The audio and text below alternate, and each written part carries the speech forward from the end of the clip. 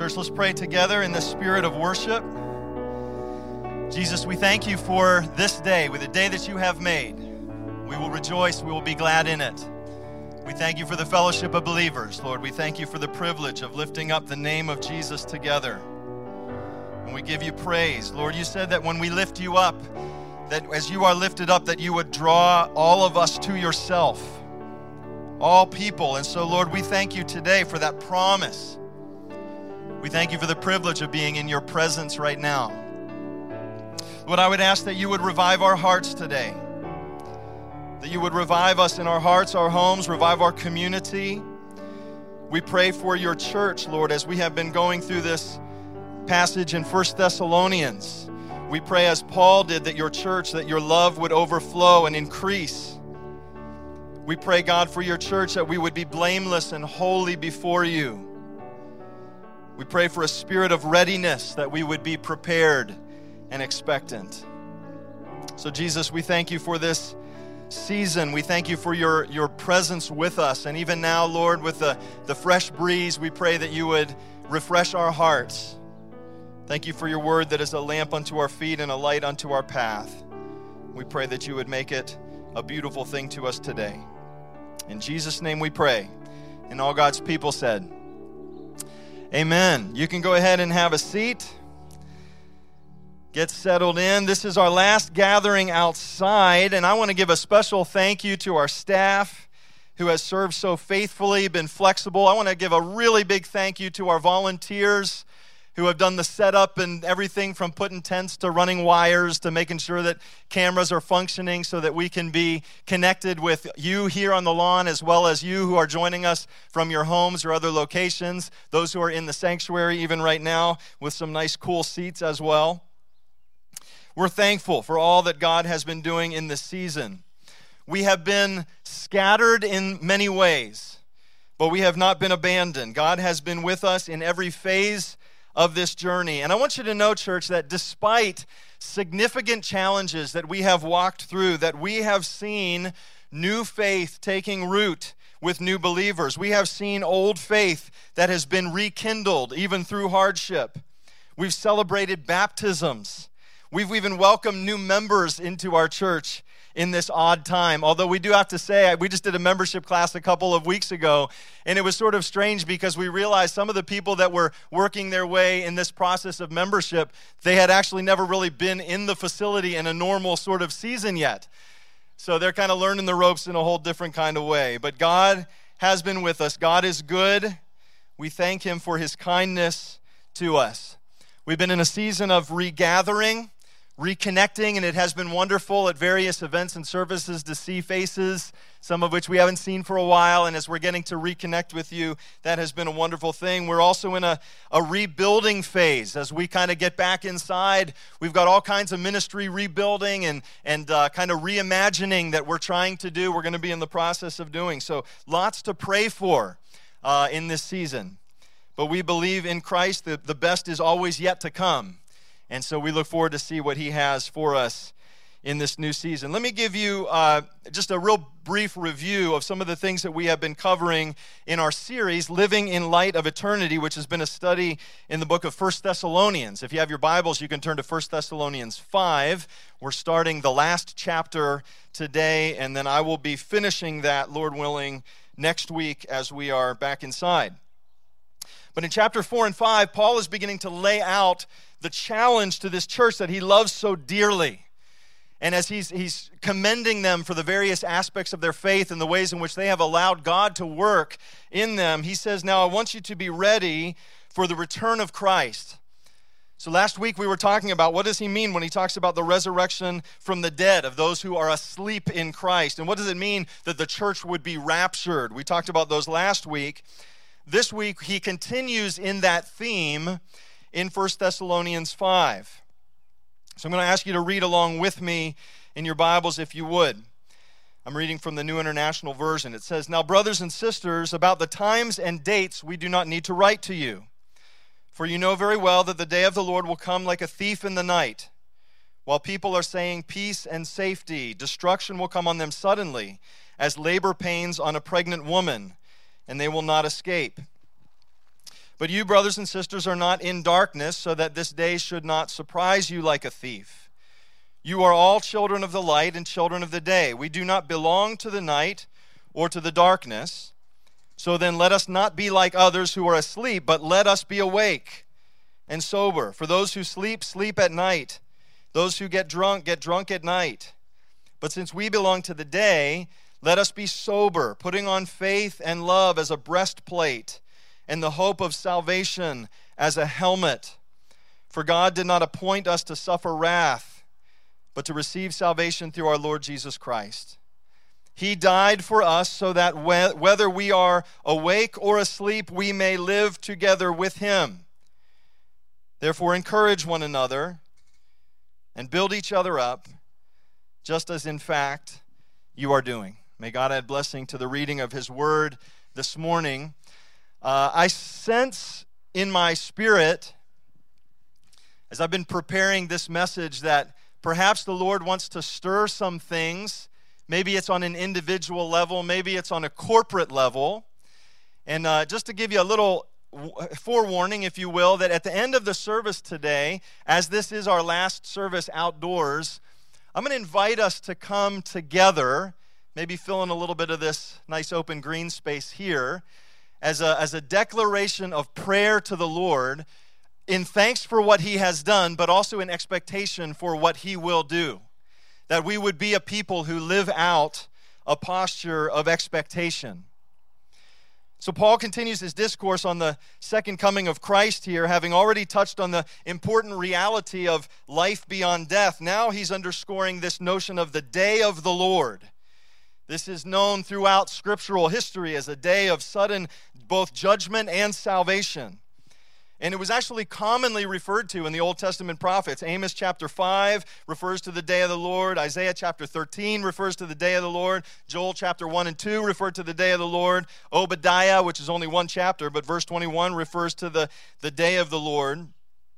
One of the consistent themes is that Scripture states that nobody knows when that day is going to be.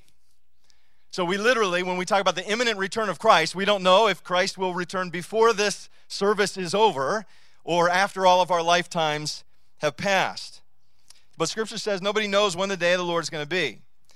Well, throughout history, people have wondered about this and oftentimes found themselves making sort of guesses that end up being wrong. I don't know if any of you have studied any of the history of William Miller, but William Miller gained a very large following in the 1840s. They were known as Millerites, and they were those that kind of followed his theological teaching on the end times. And he actually began to predict the dates. He said, I believe it will be at this time that people will come. In fact, he had to predict a few times because the days kept passing, much to the disappointment of his followers. But what was known as the Great Disappointment in 1844, they actually had people selling possessions and going to wear bed sheets and staying on the highest possible places. They would go to the highest mountains they could get to so that the trip up would be shorter. And sadly, one Millerite, this person was named Hiram Edson, he wrote this. He said, when the return of Christ didn't come as had been predicted, he said, our fondest hopes and expectations were blasted. And such a spirit of weeping came over us as I never experienced before. We wept and we wept until the day dawned. So this was this grave disappointment of waiting for Christ, trying to predict when he was come, but being wrong. More recently, in many of our lifetimes, Harold Camping made himself rather famous, if you know that name, predicting the second coming of Christ in 1994, again with multiple dates that passed. And then again in 2011, that was supposed to be the big one, that he was really certain, but then those didn't work as well. And he finally did say this at the end. He said, upon further thought, I think I should have heeded Matthew 24:36, which is where Jesus says, nobody knows the day or the hour. Even the angels in heaven don't know when this day of the Lord will be. But that doesn't mean that we don't wait expectantly for it. So I would ask you to consider in this passage, what are a few things that we can know about the day of the Lord? The first point is this. Paul says that the day of the Lord will come like a thief in the night. Verse 2, you know very well the day of the Lord will come like a thief in the night. This is also well illustrated throughout Scripture by many of the New Testament writers. So Peter refers to the second coming of Christ coming like a thief in the night, 2 Peter 3:10. But the day of the Lord will come like a thief. The heavens will disappear with a roar. The elements will be destroyed by fire. The earth and everything done in it will be laid bare. Jesus says in Matthew 24:43. So if you want an end times sort of treasure trove, go to Matthew chapter 24. In verse 43, he says, but understand this, if the owner of the house had known at what time of night the thief was coming, he would have kept watch and would have not let his house be broken into. So Jesus uses this reference as well. And then Jesus, depicted by the Apostle John in Revelation, chapter 16:15, look, I come like a thief. Blessed is he, the one who stays awake. I want to talk about this for just a few moments because I think there's a couple of things that are important for us. First of all, Scripture is very clear. When you've got the major writers of Scripture, Paul is in agreement with Peter, is in agreement with the teachings of Jesus, all saying the same thing, that this day of the Lord will come like a thief. The bottom line is this, that Jesus' second coming will be sudden, but it will also be obvious.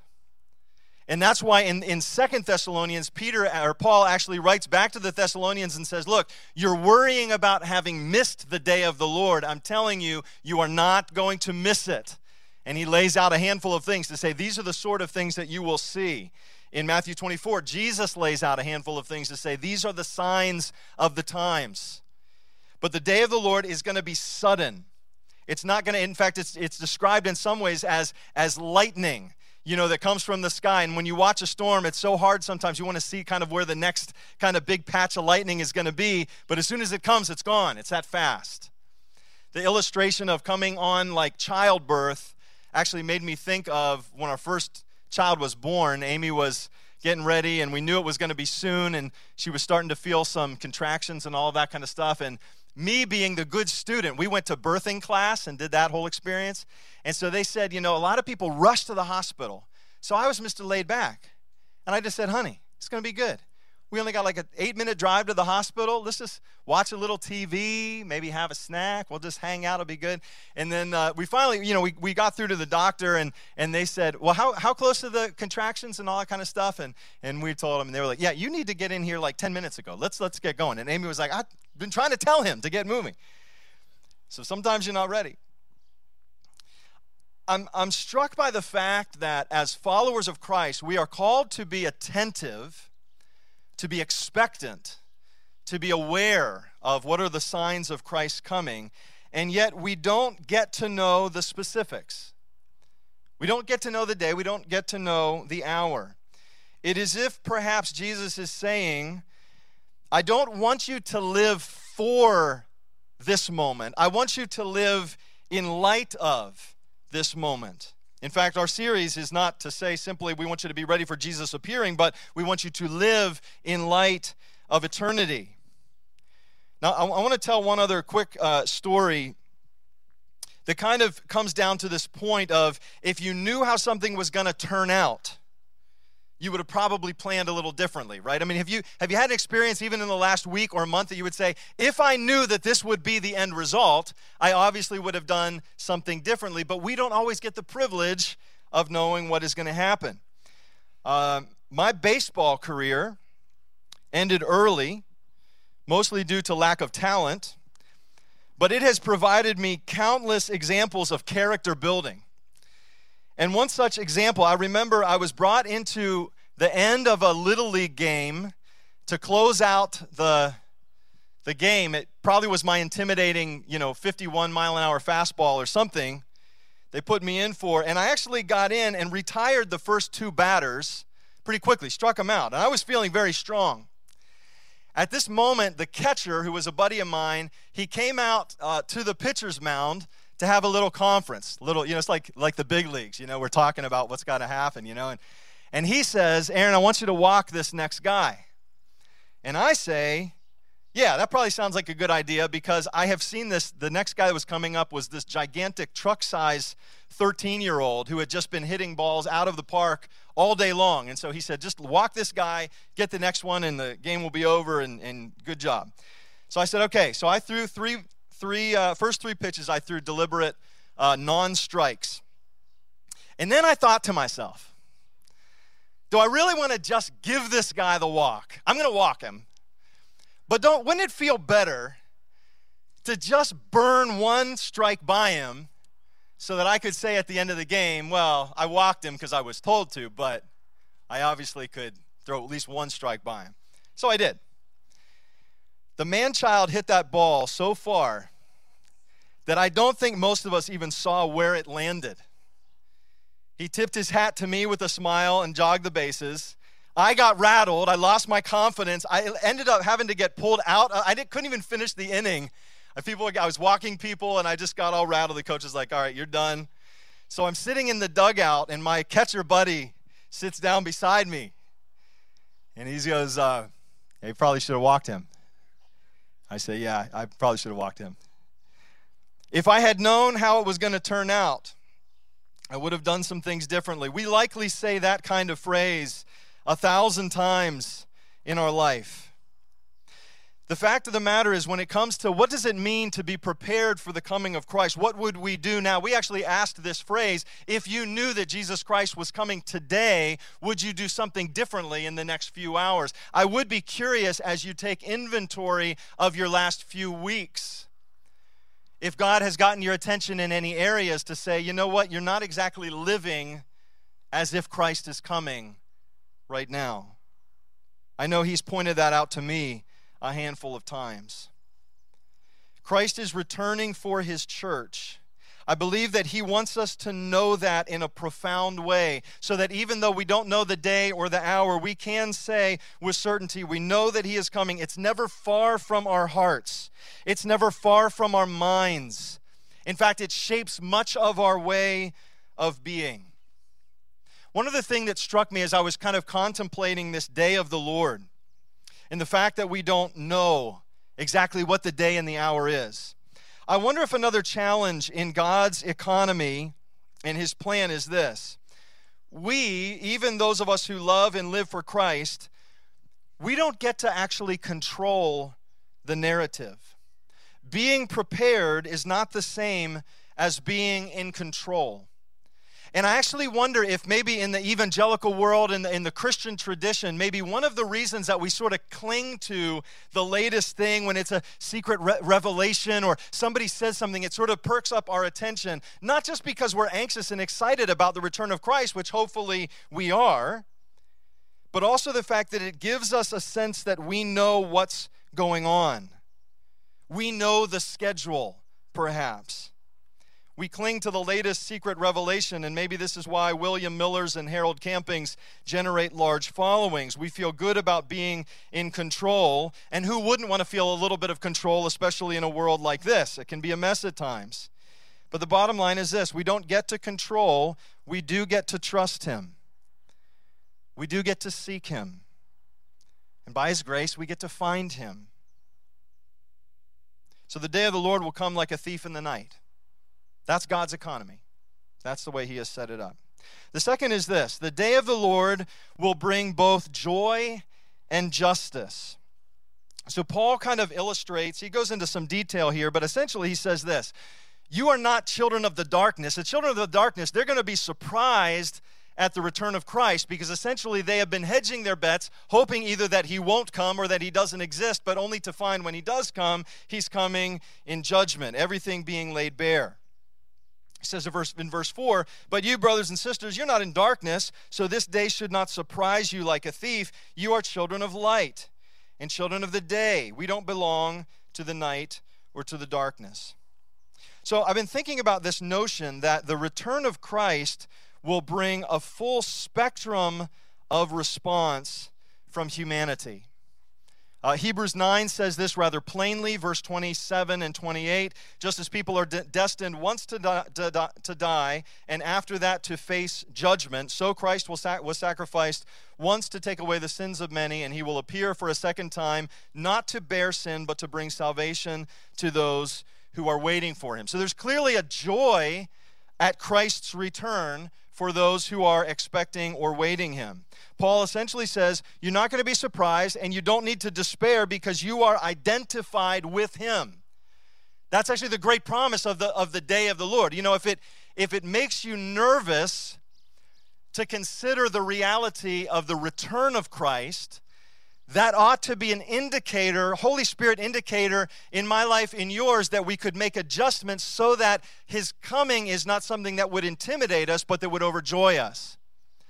When Jesus gave the story of the talents, it's another fascinating and very clear sort of illustration of him saying, I'm entrusting something to you so that the way you live is important, the way that you steward your life is important. I'm going away, but the master of the house is coming back. And so for the servant who is serving faithfully, his return is a joyful experience. And so may we know him as in his joyful return. But then there's also the judgment of Christ's return. Judgment is very unpopular in our world today. That's probably the least favorable thing that you could be, is labeled as judgmental. You know, don't judge me. And now here we have this picture of Christ coming back to judge us. But it's vital that we understand this, and I'm going to give you two reasons why. Number one, the first reason is it tells us that what we do with this life matters eternally. What you do with this life that God has stewarded you, I don't know if it's 80 years or 8 years or 18 years or 100 years, or what, like the life that the Lord has given to you is to be stewarded, and what you do with that life matters.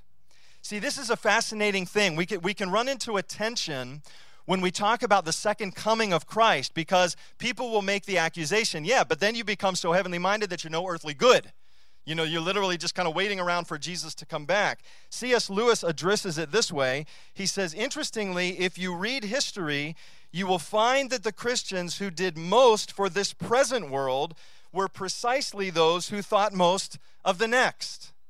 And he goes on to reference people like William Wilberforce and various evangelical movements and things like that. But here's the statement, that those who do most for the present world are the ones precisely who thought most of the next.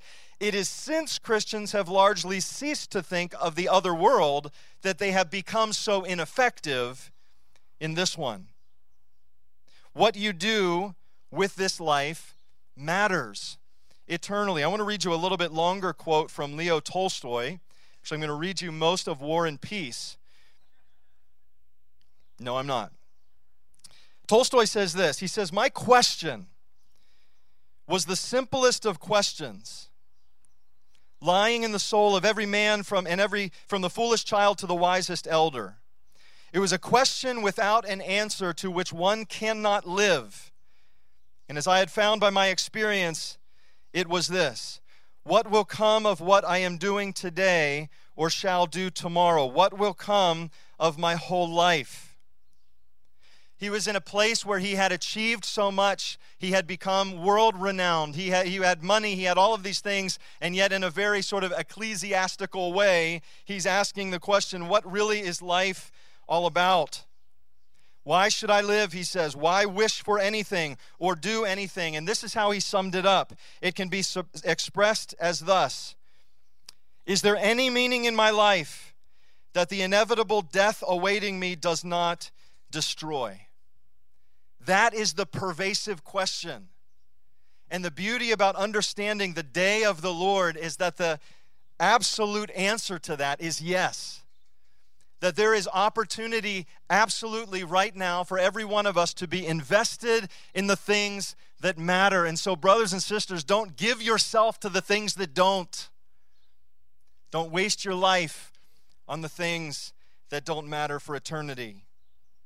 So the first thing, the judgment of Christ tells us that our life matters eternally. But secondly, I want you to understand this. It is the judgment of Christ that brings final justice. And as I just said a moment ago, judgment is probably the least popular word in our world today, but justice is not. Everybody is clamoring for justice. Everybody wants justice right now. Justice is an eternally good thing, but it is essentially defined by the judgment of God. And now, we're not going to dig into this a lot, although we certainly could go deeply into this. But part of the judgment of Christ coming back is to essentially sort out those who have in fact lived for him. Those who have said, Christ is my greatest ideal, and the joy that they find on that day is that they get the thing that their heart longed after the most. So in this moment, in this lifetime, when my heart gets conflicted sometimes with what it wants, I'm continually brought back to its greatest pursuit, which is to say that we want Christ. There are those that will spend their life specifically saying they don't want Christ. They don't want to be with him. They don't want his lordship. They don't want his presence. And so Paul is essentially saying throughout their life, yes, they didn't want Jesus, and in the end they will get exactly what they wanted. And that is also the judgment of God at the day of the Lord.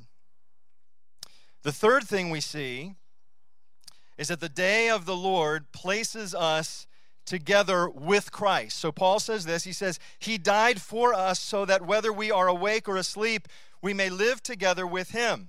Therefore, encourage one another and build each other up, just as in fact you are doing. I want to ask you just to consider this statement as we wrap up this portion here in a few moments. What you hope for will shape what you live for. What you hope for will shape what you live for. And church, I want you to understand this as you contemplate that, and I hope that the Holy Spirit might give you that question to say, okay, what am I hoping for? What am I waiting on? What is really at that basement level of my heart cry? What you hope for shapes what you live for. I want you to see when we understand the proper perspective of the day of the Lord, that if you are in Christ today, you have way more going for you than you probably even realize. This is a tremendous perspective changer. Just indulge me this for a few more moments. If at the end of this life, either the grave that has been conquered or the coming of Christ, in the end of this life, if that is in fact secure in him, then you are able to endure anything in this scene. As a show of hands, let me just ask you to consider this.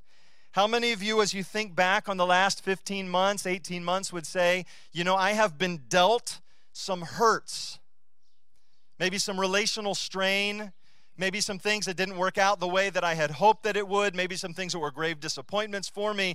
Any disappointment in the last 18 months, please raise a hand. Okay, good. It's not bad. Here's the second one. Any uncertainty about the future? Anything that would make you a little uncertain about, not quite sure how this is going to work out, not quite sure where this is going to go, not quite sure how this is going to develop, not quite sure how, I have some uncertainty about the future. Go ahead and raise a hand. Good participation, folks. You're great. Here's the fact of the matter. If the end of this life, either the grave that has been conquered or the coming of Christ, is secure, we can endure the hurts of our past. You can endure the things. If somebody said something that was dumb, somebody said something that was hurtful, somebody judged you in a way that you didn't appreciate over these last 6 months, 8 months, 18 months, whatever. Somebody let you down in a way that you're still feeling some of that pain. The security of what Christ has done and will do trumps all of those lesser things. The uncertainties of the future, what will happen, the things that are yet unknown, what will it look like? I've got uncertainties. I wonder what in the world is it going to look like next week when we all kind of get back in the church and now we're going to sort of figure out sort of who's ready to come inside and who's not. There's been some anxiety over this whole kind of journey for all of us. Some uncertainty. But our future is secure. The end is written. All of these things find their perspective in light of what Christ has done and in light of what Christ is going to do. And so the day of the Lord places us together with Christ. To be found in him is the joyful hope of the believer. I believe when we start to get this right, it changes the way we pray. It changes the way we react. It changes the way that we endure spiritual warfare. It changes the way that we walk forward into the things that are uncertain, because we know that the day of the Lord will bring us together with Christ. Can I encourage you, church, to take that thing that maybe was a hurt over these last 18 months, or maybe multiple things, maybe a dozen things, maybe it was one thing a week, I don't know, and to begin to lay that at the feet of Christ. To know that Christ has been with you even in your pain. Christ has been with you even in your uncertainty. That Christ is for you even now. Could I encourage you, those who are working through seasons of uncertainty, to lay that uncertainty at the foot of Christ today? I'm going to pray, and then I'm going to ask our worship team to lead us in one last song. And as we worship, we're going to give you then an opportunity. We're going to pray corporately, just a season of thanks to the Lord and of dedication to the Lord of what He has for us next. This is a great opportunity to open up our hands, right, church? We're not going to grip too tightly on things because there's a whole lot that we still don't know. But we're going to open up our hands and say, Jesus, would you lead us? We trust you as our good shepherd. So I'm going to ask you to stand, if you would, at this time, if you're able to. I want you just to join me for a few moments as we pray. Heavenly Father, I thank you right now that you love your church, that you have a plan in place that you are unfolding. And Lord, I pray that we would be a people, I'm speaking specifically to those who are walking with you now. I pray that we would be a people who would be expectant, that we would not go too long without kind of keeping our eyes up, that we would be mindful of the fact that you have not left us and you are coming back for us. So Lord, I pray that you would spark us by the power of your Holy Spirit to move us in that direction. Father, I thank you that the reality is that if the end is in fact written and you have the plan in place and we can trust your planning, God, I thank you that it does allow us to overcome the hurts of the present or the past, the uncertainties of the present or the future. So I just pray that you might stir in us today. There's some people that maybe need to lay some things down. Lord, I would pray for the person who perhaps up to this point has kept you, Jesus, at an arm's distance. Lord, I would just ask that maybe by the power of your Holy Spirit that you would quicken us, not to frighten us into faith, but to cause us to be deeply aware that the King is coming back and he will make right judgment over my life and yours. To be found in him will be great joy. To be found apart from him, you'll have nothing to stand on.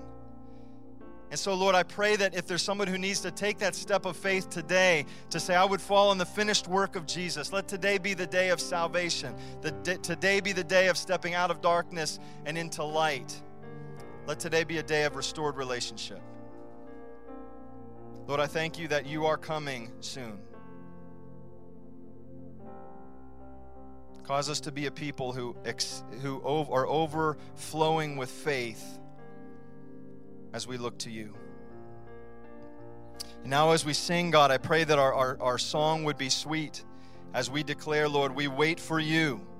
We believe you're coming soon. Like a bride waiting for her groom, we'll be a church that is ready for you. May that be true of us, God, we pray. In Jesus' name, amen.